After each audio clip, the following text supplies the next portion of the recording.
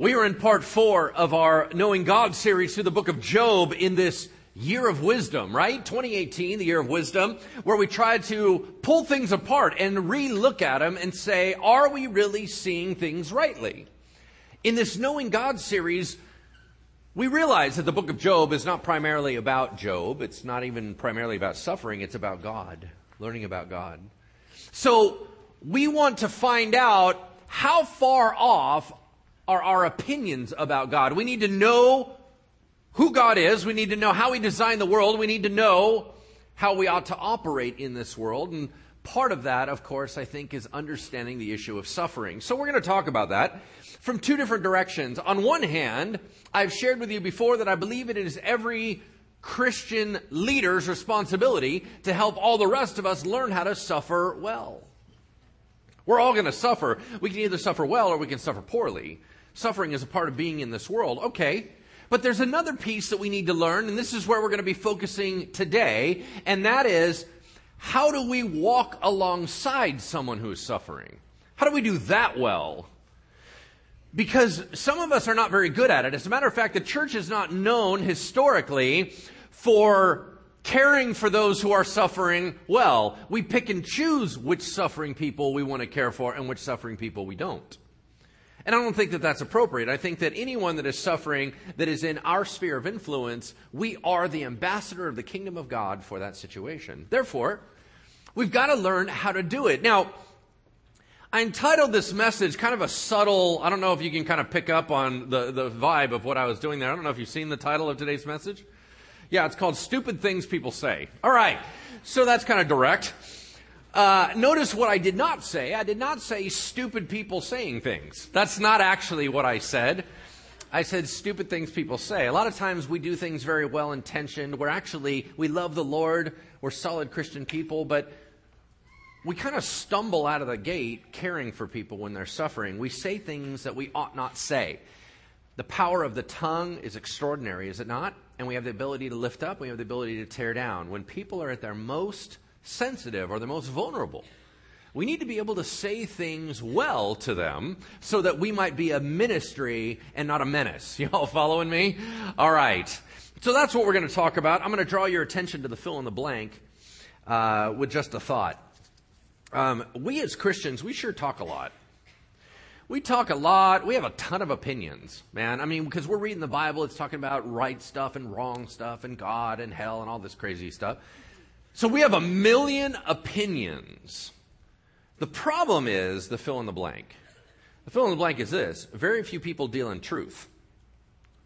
Very few people deal in truth. What we tend to do is regurgitate information we heard prior. That's what we do. We parlay or forward, either verbally, online, whatever. We are consistently sharing information whether we know it to be true or not.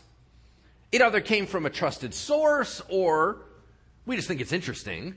So we keep saying stuff. One of my greatest fears for the modern day local church is that we are creating God in our own image. Y'all following me? Here's what it means. It means that we all mutually reaffirm for one another things about God that may or may not be true. Is anyone willing to go back and figure out if that's really true about God? Or are we just sharing stuff? Are we trying to what? Shine Jesus up for all of our friends? Are we trying to make Him more palatable to us? Are we trying to what? Sanitize the Bible and sanitize the gospel so that we like to interact with it? If I do that and you do that, and then I look at you and I'm like, that's right, right? And you go, yeah, totally. Well, now we're both convinced. But what if it's not right? So, statistics are, some statistics say that it takes between 10,000 and 30,000 hours of study in any given subject to be an expert. Okay, let's play that game. Let's say it's 30,000 hours. You divide that by a 40-hour work week. You're studying it for 40 hours every week for 52 weeks. It's relatively around 14 years of study of one subject. We're simply not experts in things. We're not willing to put in the effort, but we talk as if we are.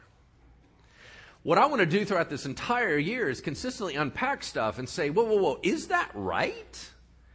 And one of the things that we have to examine is how are we ministering to other people when they're suffering, and how are we suffering ourselves? All right, having said all of that, would you turn with me to Job chapter 2, verse 9? I'm going to tell you a story. The story is about Job's wife, his 3 friends, and a spectator. Job's wife, 3 friends, and a spectator. We're going to talk about, as you know, and maybe you're brand new to the series, if you're brand new to the series, what happened to Job was horrific. He lost everything in his life, including all 10 of his children, in one day. All of his wealth, his marriage got rocked, everything got thrashed, and all his ability to get wealth back gone in one day. A little while later, his body was struck with horrific boils from the top of his head to the bottom of his feet. He is a mess. Everybody around him is watching it, and they all have an opinion on what's going on. Are they right?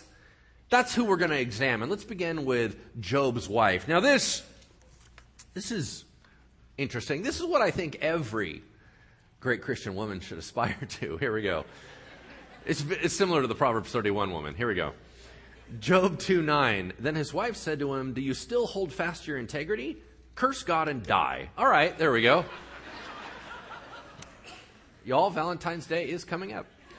Mm-hmm. Nothing says love like a teddy bear holding a heart that says curse God and die, right? You understand what I'm saying? Beautiful. Okay. Now, she gets a bad rap, I think, and here's why. This woman just lost her children. I would suggest that none of us have gone through the pain of all of our children passing away in one day. Maybe we have. And I'll tell you what, on lesser miserable suffering days, we've said worse than she did. So let's cut her a little bit of slack, shall we? Because we always say, oh, poor Job. Well, you don't think all that affected his wife? She wasn't even in the grand scheme of things. It wasn't even about her. Yet she loses everything too. The only thing she didn't go through was the physical sores that he went through. So when she lashes out and says, curse God and just die, she's saying, listen, I'm out. I'm done with this. I want nothing to do with this anymore. You know what? You might as well do the same exact thing. Forget it. As much as I understand it, and I do not judge this woman for saying that, obviously that's not the healthiest response, right? And sometimes when we are in shared pain, we're not very helpful to each other. This is a side note that I would like to give you some wisdom on, and that is, mostly to the singles and the young marrieds, it sounds so dreamy and wonderful. Oh, we're going to get married. You're my new best friend. We don't even need other friends. We're doing all this stuff together. Let's go tackle the world. It's us against them. And the problem with that is when chaos hits your family, you don't have any support system. I'm going to tell you right now, the marriage relationship was never built to sustain all that weight. You have to have friends and a support network. Now, here's the problem. The problem is many of us come to church, we check in, we hear, and we leave. And what's going to eventually happen is that something bad is going to happen in your life, and you're going to look to the church, and you're going to assume that we're going to come pick you up, and we're not. And you're going to say, the church failed me, and you're going to walk away. Let me remind you of something. We didn't fail you. You failed you. We don't even know you. You check in, you leave, you come, you go. There's no development of friendships. There's no plugging in. There's no shared time. There's no investment. Now, if you've done all that and we failed you, then we failed you. That's true.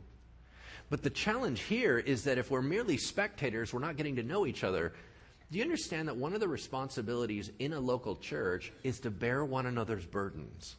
Right? What it means is when something is crushing you, the rest of us should come alongside and help lift up the weight off your shoulders for a period of time. We can only do that if we know you. We can only do that if we're invited in. And it's really hard in the last moment to suddenly jump in. We need to be developing relationships. You're going to find out that God thinks that's super important too, because it's how the book of Job wraps up. But let's take a look at what Job's response to his wife was. Verse 10. But he said to her, "You speak as one of the foolish women would speak. Shall we receive good from God and not receive evil?" In all this, Job did not sin with his lips. What did he just say? Hey, hun, the way you're talking right now, I know you're speaking out of your pain because this doesn't sound like you. You sound like one of those foolish women. Honey, we've been together and we have had 10 children together. I would never have been with you if you were just one of the foolish women. You've always been wise, but your suffering has completely blinded you. Okay, so are y'all tracking on this? Because the reason why we need a support network is when we have shared pain, who's supposed to lift each other up? If we're both thrashed, I'm operating on empty. I don't have anything for you. And when you're thrashed, you don't have anything for me. I'm saying, will you pray for me? And you're like, I can't even pray for myself. That's when friends are the intercessors that lift you up, because you can't even breathe right now. So he's looking at her. Thank the Lord he has presence of mind to be able to say, babe, this isn't you. The only reason I'm still thinking clearly, hun, is because I'm not God. God's God. And I don't get any of this stuff. I don't understand any of it. But what I know is that the story is actually about him and it's not about us. So a lot of stuff happens that we don't understand. Okay. Now, Job had 3 friends. Now, by the time I get done with this message, you're going to be like, those are friends? Right? I mean, you're going to say things, the common line, right? With friends like that, who needs enemies? Yeah? It's perfect for this. These people just completely thrash him. But I need you to read the beginning with me and watch their intention. Here we go. Let's pick it up in verse 11. Okay? Now, when Job's 3 friends heard of all this evil that had come upon him, they each came from his own place: Eliphaz the Temanite, Bildad the Shuhite, and Zophar the Naamathite. By the way, do these all sound like those fortune-telling machines where you get your little thing, like Zoltan? You know what I'm saying? It's like Okay, moving on. They made an appointment together to come to show him sympathy and to comfort him. So I want you to see their intention. They meant well. Look at how far they went. Verse 12. And when they saw him from a distance, they didn't even recognize him. He was so messed up. They raised their voices and wept. They tore their robes. They sprinkled dust on their heads toward heaven. And they sat with him on the ground 7 days and 7 nights. And no one spoke a word to him, for they saw that his suffering was very great. All right. So whatever we're about to read about these guys, they meant well. They actually did stuff that you and I may have never done. They sat with him quietly for a whole week.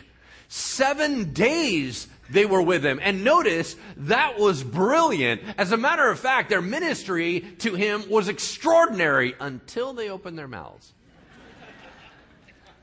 Some of us may well do to understand that, right? Where you're probably a better minister silent, okay? Because once you start talking, it starts getting a little crazy. Okay, let me give you another kind of example about this. God has built certain people to be able to minister well in suffering. It's natural to them and easy for them. Other people have to struggle towards it, okay? Let me give you an example.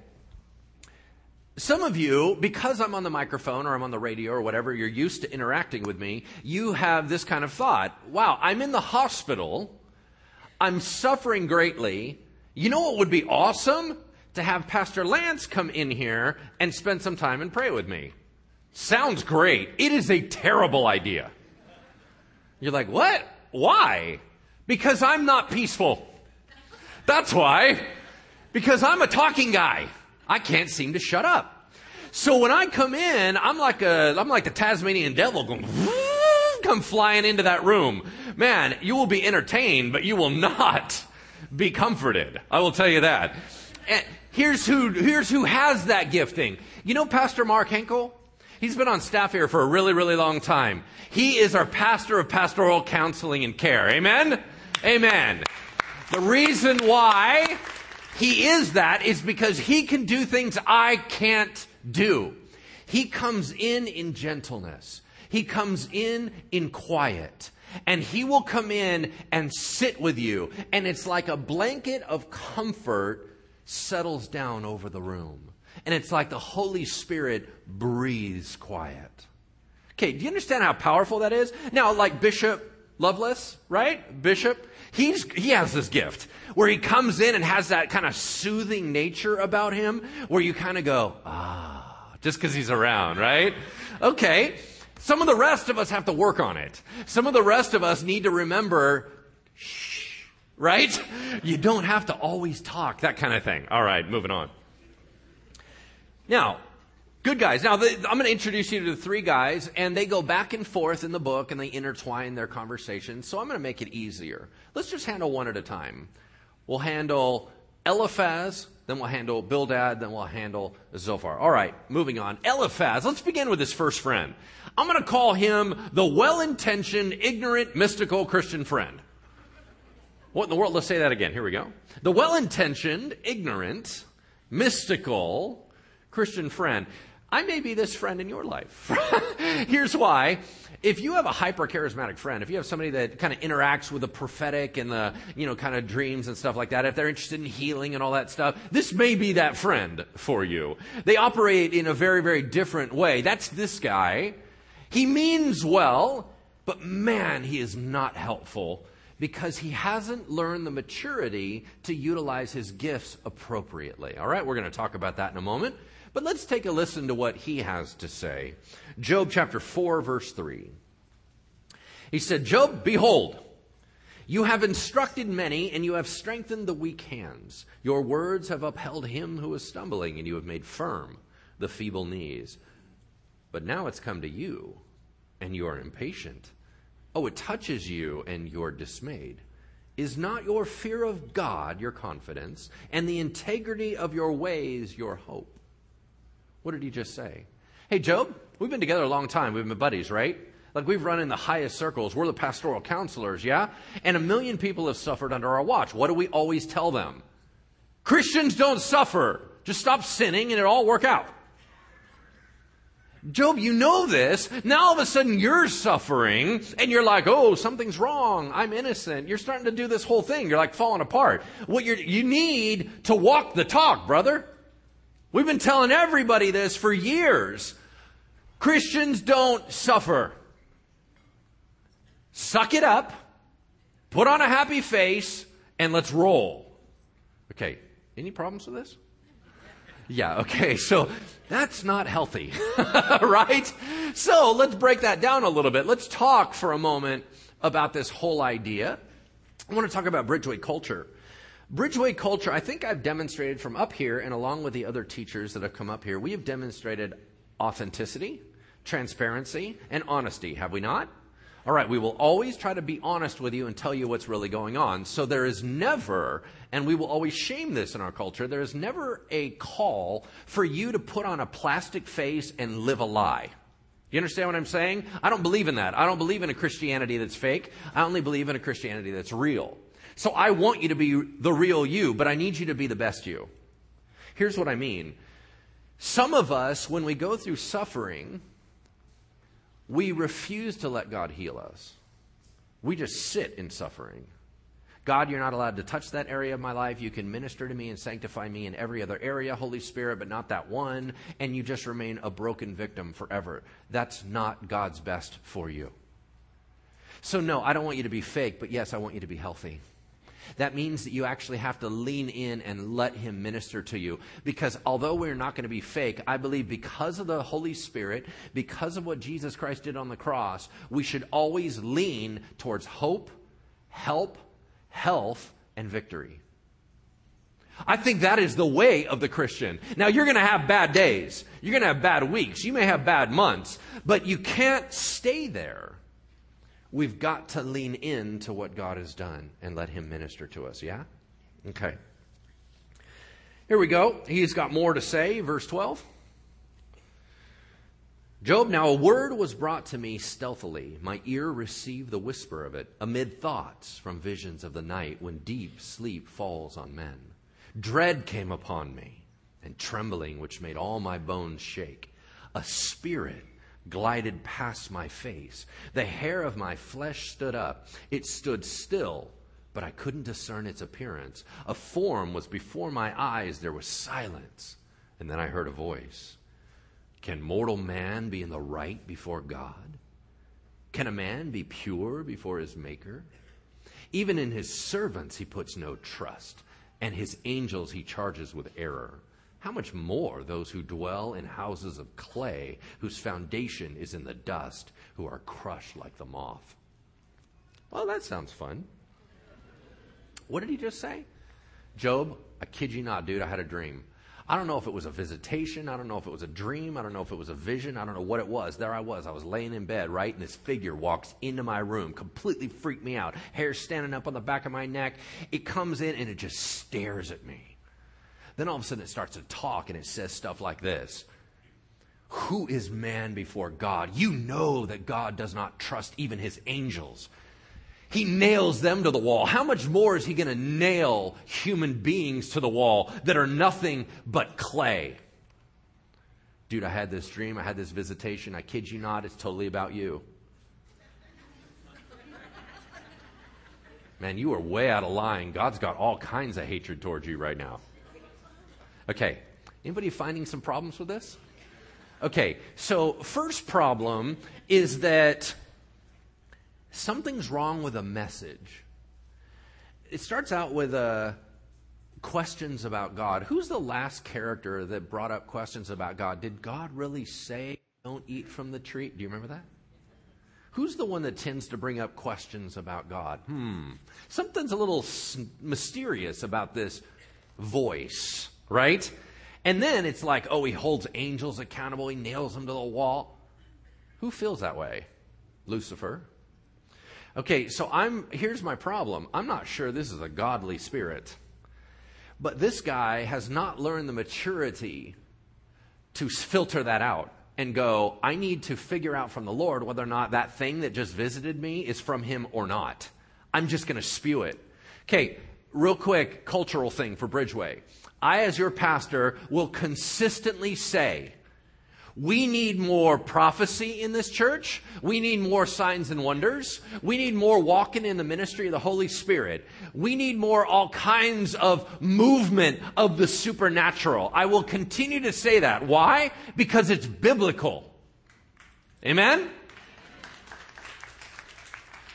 Okay? Now, to balance that out, we need to learn how to utilize that and be mature and handle it appropriately. Why? Because some of us think that just because we saw it, we need to talk about it. Just because we heard it means we got to say it. That is incorrect. That's immature. You may have heard something, but you got to take it back to the Lord. You may have heard something. That doesn't mean you need to tell it to the person. It may just be for you to pray for them. We need to grow up in maturity of handling supernatural encounters. Because if we don't, there's extraordinary damage that can happen. This guy all of a sudden told Job, a figure from heaven came to me and told me that God's mad at you. What's he supposed to do with that? All you got is, nuh-uh. Right? What, you're going to argue with his experience? You're going to argue that he didn't really see something. Do you understand when you start wrapping things in spiritual labels, people have nowhere to move. They don't know how to interact with it. So our responsibility for those of us that operate in the supernatural is bring maturity and wisdom to the table. Then it becomes a blessing and not a curse, right? He was misled. He didn't filter it. He poured out that garbage. All right, let's move on. Chapter 5, verse 8. He said, by the way, I'm looking at your suffering, Job. Let me tell you some advice. Here we go, verse 8. As for me, if it were me, Job, well, I would seek God. And to God I would commit my cause, who does great things and unsearchable, marvelous things without number. He gives rain on the earth. He sends waters on the fields. He sets on high those who are lowly, and those who mourn are lifted to safety. Wait, what? What did you just say? If you were me, you would pray. Thank you, genius. You think I haven't been praying since the moment this thing started? Come on. on. What kind of response was that? You know what, dude? If I were in your shoes, I'd totally pray. Yeah, I know. I have been praying. And when you tell me that, you make it sound like you think I'm not praying or somehow I'm praying wrong. And that's why I'm still in this mess. You know what? That's not very nice, buddy. I'm praying my guts out and nothing is changing. So I'm heartbroken, and you getting all up and spiritual and holy roller on me doesn't exactly help, right? Oh, look, it only gets worse. This is fantastic. Look at verse 19. Job, he will deliver you from 6 troubles. In 7, no evil will touch you. In famine, he will redeem you from death. In war, from the power of the sword. You shall be hidden from the lash of the tongue. You shall not fear destruction when it comes. At destruction and famine, you shall laugh, ha ha ha, and shall not fear the beasts of the earth. Verse 27, behold, this is what we have searched out. It is true. Hear and know it for your good. Dude, did you go Old English on me? Is that what you just did? Like literally right in the middle of it, you were like, not only will you overcome, nay, I say. We're like, what? Did you just say nay? Nobody says nay anymore. What? Why are you suddenly changing how you're talking to me? It's me, buddy. Like we're just talking guy to guy, lady to lady. We don't need to get all right? It's like, they're off 6 things. Nay, I say they're off 7 things. What, you can't count? You didn't know you were heading to 7? You just stopped at 6 and went, oh, shoot, I have another one. Okay. Sometimes we get so religious about everything when someone, in any situation happens, even suffering, we put on our little super Christian tights. Hike those suckers up, right? Put on our leotard. We got the big SC on our chest, right? And we're like, God is an overcomer. He will come upon you in a mighty way, right? And it's like, it's just me. We're the only ones in the room. Like, you don't need to count for me. Just, God's good. Okay, great. All right, moving on. The problem with it is that I'm no longer listening to the suffering. I'm too busy being supernatural and spiritual. It's like I'm in my own little monologue. And I'm just going to talk about things I heard at the Christian bookstore. But what about us? Okay. So, he's still got some more things to say. Chapter 15, verse 9. What do you know, Job, that we don't know? What do you understand that's not clear to us? Both the gray-haired and the aged are among us, older than your father. Okay, that's another unfair statement. Here's what he just said. Job, we know better because we're older than you. That's not fair. Because it's a manipulation tool. Hey, we're disagreeing about what's going on with you, but I'm saying I'm right, and I'm right because I have more wrinkles than you. Is that what makes you wise? Or is it God that makes you wise? So that whole manipulation tactic where we start using our station in life to kind of lord it over other people to win the argument, that's not okay. All right? So Job responds and he says this in chapter 6:15. My brothers are treacherous, verse 21. For you now have become nothing. You see my calamity and you're afraid. Have I said, make me a gift? Or from your wealth offer a bribe for me? What did Job say? Guys, you're not helping. My suffering is freaking you out. Like you walked up and saw what happened to me and you can't somehow biblically reconcile it. And so you start throwing verses at me. Because you're afraid that my cooties are going to get on you. Like you're looking at my suffering and you're like, that better not happen to Christians. There better be a reason why you meant this for yourself, because I don't want to be afraid that this is going to happen to me. And when you start to panic, you start to shove religion at it. He's like, that is not helping me. And by the way, Eliphaz, did I ever ask you for a gift? Did I tell you to come here and fix my suffering? I did not. You showed up. I never asked you to solve it because I didn't think you could solve it. You're just a human being. You can't solve my problem. But I'm not asking you to fix it. I'm asking you to be with me because I'm hurting. That's what I asked you to do, right? Eliphaz isn't done. Chapter 22, verse 5. Is not your evil abundant, Job? There's no end to your iniquities. Okay, he's slipping. He's so in the argument phase, he is now making up stuff that Job did wrong just to make sure that this fits his theology. That's so messed up. Job doesn't even respond to the guy, and he just starts looking for God. God, where are you? I don't want to talk to this guy. Where are you, Lord? I can't find you. All right, second friend, Bildad. Bildad, I'm going to call him the theoretically harsh Christian friend. He's your intellectual friend. The one that keeps reading commentaries. The one that is reading so many philosophy books, but he cannot engage with the emotions of what's going on. Can't cry with you, just has to philosophize everything. Anybody know anybody like that? Okay, here's kind of how it goes. Chapter 8, verse 1. Okay, we're going to be all over the place. Chapter 8, verse 1. Then Bildad the Shuhite answered and said, how long will you say these things, Job, and the words of your mouth be a great wind? Does God pervert justice? No. Does the Almighty pervert the right? No. If your children have sinned against him, he's delivered them into the hand of their sin. If you will seek God and plead with the Almighty for mercy, if you're pure and upright, surely he will rouse himself for you and restore your rightful habitation. Did you guys catch it? Job, I'm thinking through it. Here's the reality. All your kids died because they were sinful. Come on. Okay. Whoa. Did you just talk about my kids? No, buddy. You crossed the worst line. Don't you ever talk about my children like that. I don't care if it's true. I don't care if it's in the realm of right. You do not talk about my children. You do not say they died because they were sinful. What is wrong with you? That's not how you minister to someone. You're so up in your head, you didn't see that that would have been hurtful? You talked about my children. I just lost them. Oh, is this not brutal?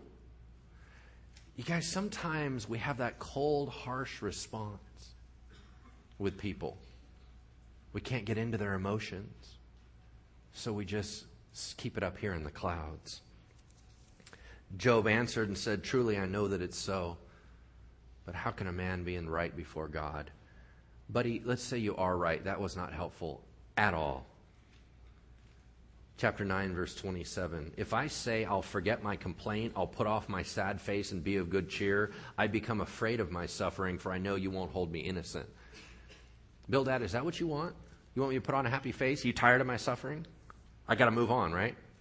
Because you're done with it. So I'm going to put on a happy face. You know what happens if I put on a happy face? I'm living a lie. I'm not going to do that. I'm hurt and I'm allowed to hurt. Bildad keeps attacking Job. He just won't give up on any of this stuff. Is it really a great time to attack somebody in suffering about their sin? Job answers in chapter 19, verse 1. Then Job answered and said, how long will you torment me and break me in pieces with your words? These 10 times you have cast reproach upon me.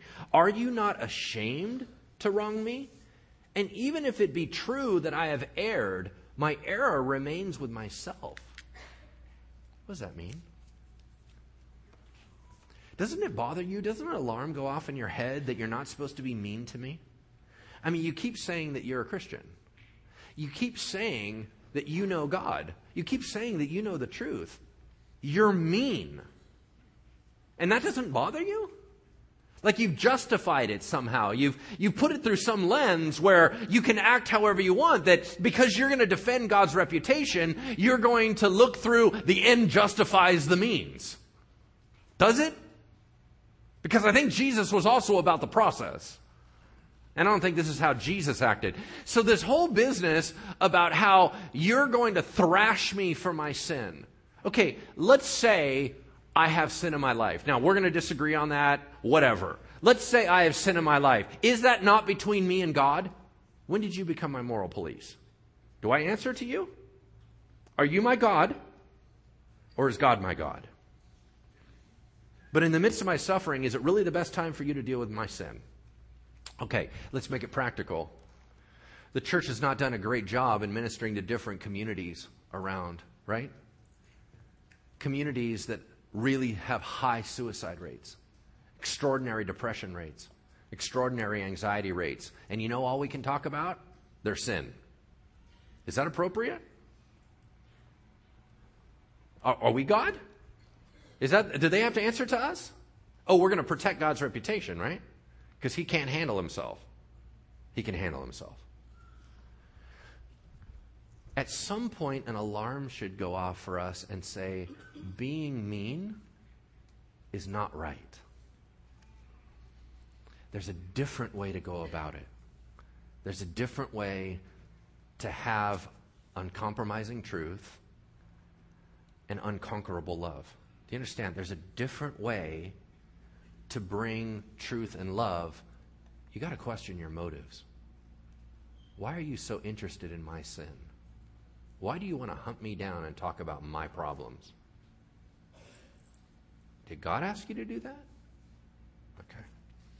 All right, so the thing is that Bildad ends up and saying, no man is pure, you're completely a sinner. And so Job reacts, chapter 29, verse 11. Chapter 29, verse 11. When the ear heard, you want to talk about my life? You keep calling me a sinner. Right, Bildad? Is that what you want to talk about? You want to talk about how much of a sinner I am? Okay, let's talk about this. When the ear heard about me, it called me blessed. When the eye saw me, it approved. Because I delivered the poor who cried for help, the fatherless who had none to help him.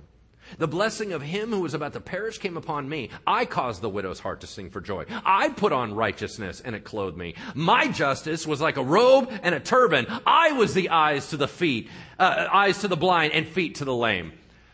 I'm not just a good guy, I'm a great guy. You keep telling me I'm a sinner. You want me to go back through my life? I'll go back through my life. I've been thinking about it a lot. I am nails in righteousness. Anybody see any problem here? When you as a sufferer start getting in arguments with people that are attacking you, your whole eyes turn inward.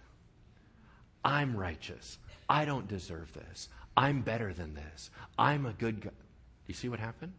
You just slipped. The enemy got you. Because you're trying to justify why this shouldn't be happening. Do you understand that self-centeredness grows strongest at either pole? Pride and despair. The proud are self-centered, and the despairing are just as self-centered. Why? Everybody's looking at themselves. Where did God go in this picture? That's the problem. All right, so let's go with number 3, guys, Zophar. He's short. I call him the super callous Christian. He's just flat out mean. Here we go. Chapter 11, verse 3. Should your babble silence men, Job, and when you mock, shall no one shame you? For you say, my doctrine is pure, I'm clean in God's eyes. But oh, that God would speak and open up his lips to you. He would tell you the secrets of wisdom, for he is manifold in understanding. Know then, God exacts of you less than your guilt deserves. What did he just say? You should be suffering worse. Thank you.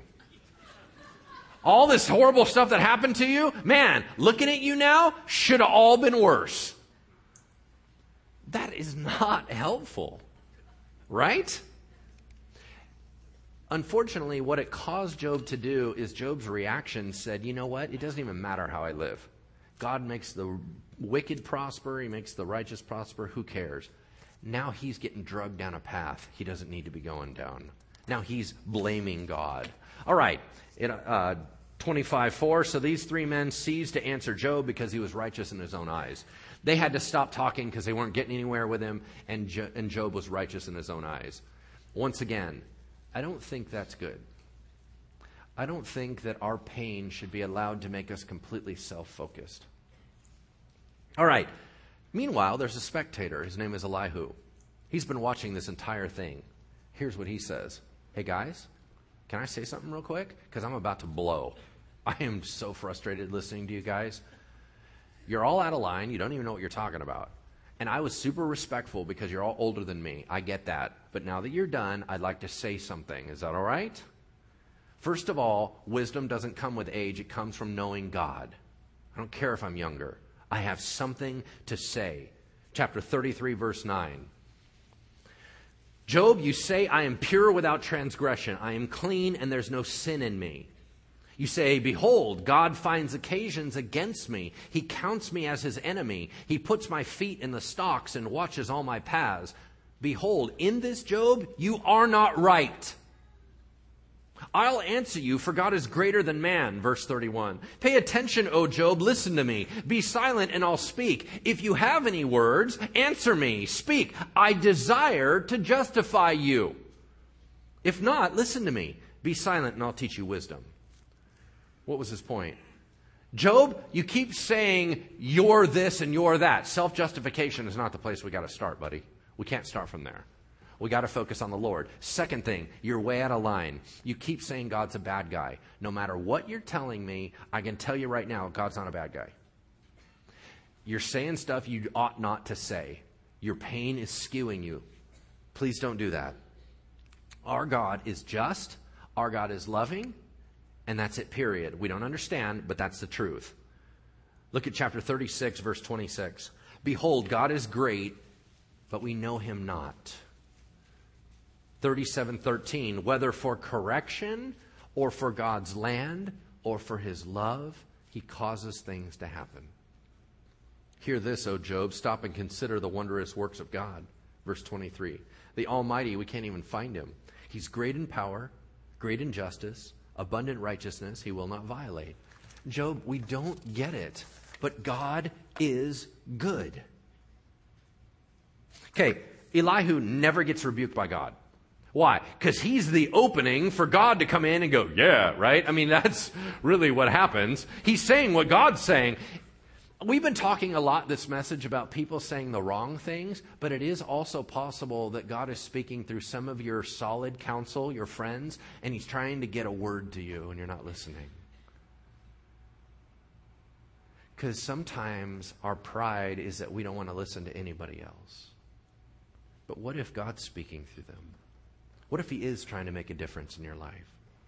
All right, let's wrap this whole thing up in chapter 42, verse 7. Ready? Let's wrap it. Here's what God's opinion is on the whole matter. After the Lord had spoken these words to Job, the Lord said to Eliphaz the Temanite, my anger burns against you and against your two friends, for you have not spoken of me what is right, as my servant Job has. Now therefore take 7 bulls and 7 rams and go to my servant Job and offer up a burnt offering for yourselves. And my servant Job shall pray for you, and I will accept his prayer, not to deal with you according to your folly. For you have not spoken to me what is right, as my servant Job has. So Eliphaz, Bildad, and Zophar went and did what the Lord had told them, and the Lord accepted Job's prayer. What happened? God said, all right, we're going to wrap this up. You all need to stop talking. You 3 friends, you're not helpful. You don't even know what you're talking about. You're just spouting religious words. You don't even know me. Stop. And you know what? Instead of just blowing you guys off the map, I actually need to do something. I need you guys to come bring a burnt offering sacrifice. I need you to go to Job, and I need you to say you're sorry. Job, I know you don't want to do this, but I need you to forgive them, and I need you to pray for them, and I'm going to hear your prayer. Once you trigger this, we're going to be all right. Why did God do it that way? Because God is smart enough to know that mankind still needs community when everything clears. When all the smoke clears, Job would have been all alone. God restored his Christian community around him. Because I'll tell you this, after Job went through this process, do you think he ever wanted to have any friends again? No way. His friends were the ones that hurt him the most.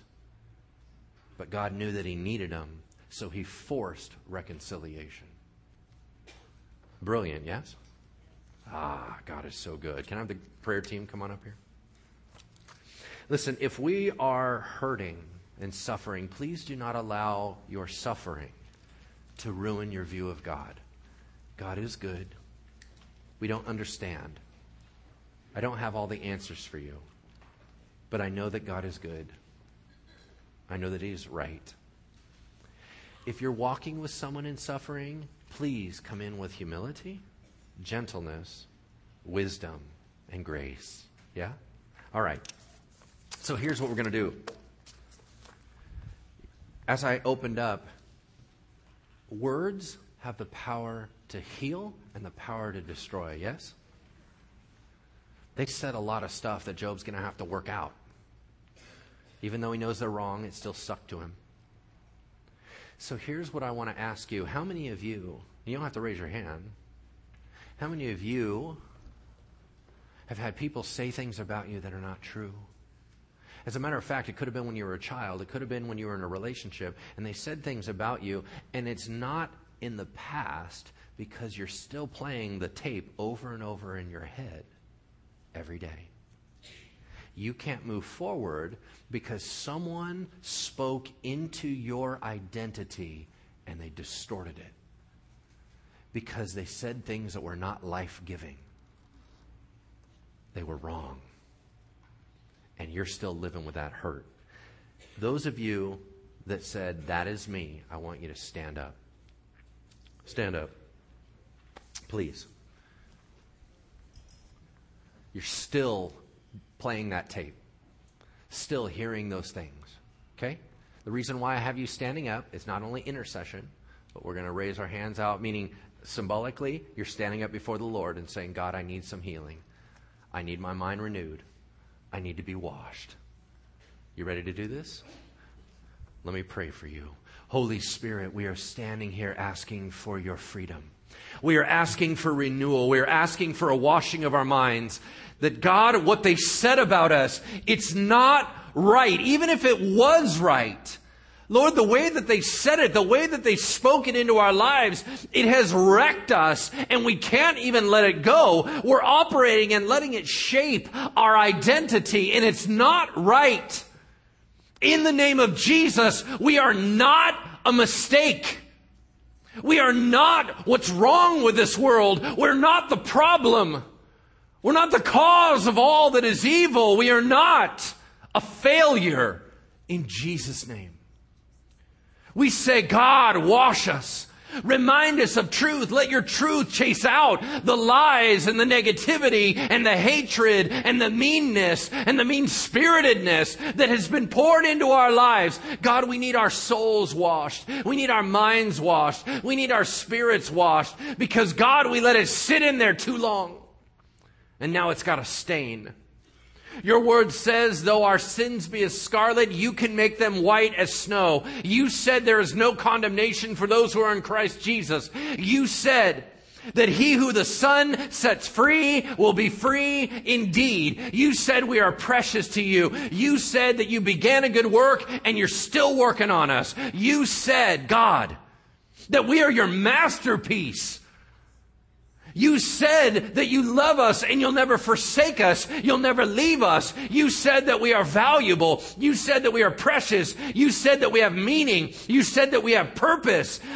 They don't know what they're talking about. God, would you cut off their words? Would you let us be free?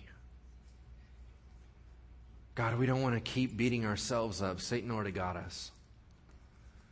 And we've been clubbing ourselves over the head ever since. In the name of Jesus, we say no more lies. No more distortion of the truth. No more evil being spoken over us. We break all that off in Jesus' name. And for all my friends standing here, Lord, washing and washing and washing over their hearts and minds. You be the loudest voice in their head. You, God, the one that speaks life and truth and goodness and healing. Can I have everyone stand for a moment? Holy Spirit, would you take all of our minds in your hands and begin to reshape and refashion and remold them into what is healthy and right. God, we are probably operating off some things that people said that we didn't even know about. It's like it's stuck in the back. God, I ask that you would go in the back, that you'd open up that chamber, that you'd unlock that door, and that you would breathe life in there, that you'd bring light in there, and that you would chase out the cobwebs and the bats and all the scary stuff that's in there. Lord, would you take out the yuck that mankind has put in? We submit to you and your voice alone. You, God, are the only one that knows. You're the only one that has the right to speak into our lives. You're the only true voice. And so, voice of truth, speak into our hearts and minds today. In the name of Jesus we pray. Amen. The altar is open. Have a wonderful weekend. We'll see you next time.